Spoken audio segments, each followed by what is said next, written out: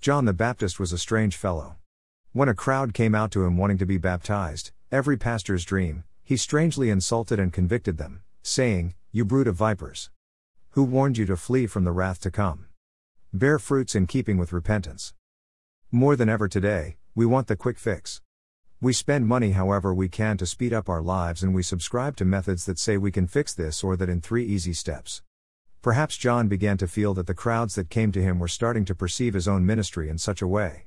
You, too, can be cleansed of your sins for the low cost of repenting and being submerged underwater by a prophet.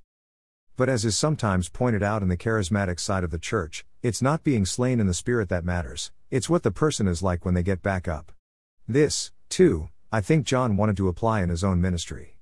And so when these brood of vipers began to ask him what they should do to escape wrath and bear repentant fruit, he gave them some practical ideas beyond baptism. If you have extra essentials like food and clothing, give it away to help someone in need. And if your particular line of work or your place in society gives you the space to steal from people, don't. Repentance is not a one-and-done submersion and then we go back to getting on with our sinful lives. John expected changes to come in the heart, mind and soul in the form of fruit, something that takes time to grow and should be evident. In fact, the Bible is very harsh on us when we come to Christ and then just continue on in sin and don't grow fruit.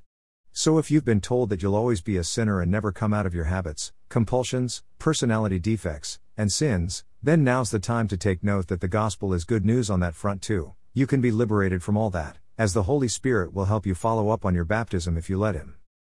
I've seen John's baptism miss the point before. Once, after preaching a message, I asked if anyone wanted to get baptized right then. A new person felt the conviction and came forward. We baptized them, we celebrated, and then they left and never came back. They wanted the quick fix for being washed of sin, but as far as I know, there is no fruit to follow it up.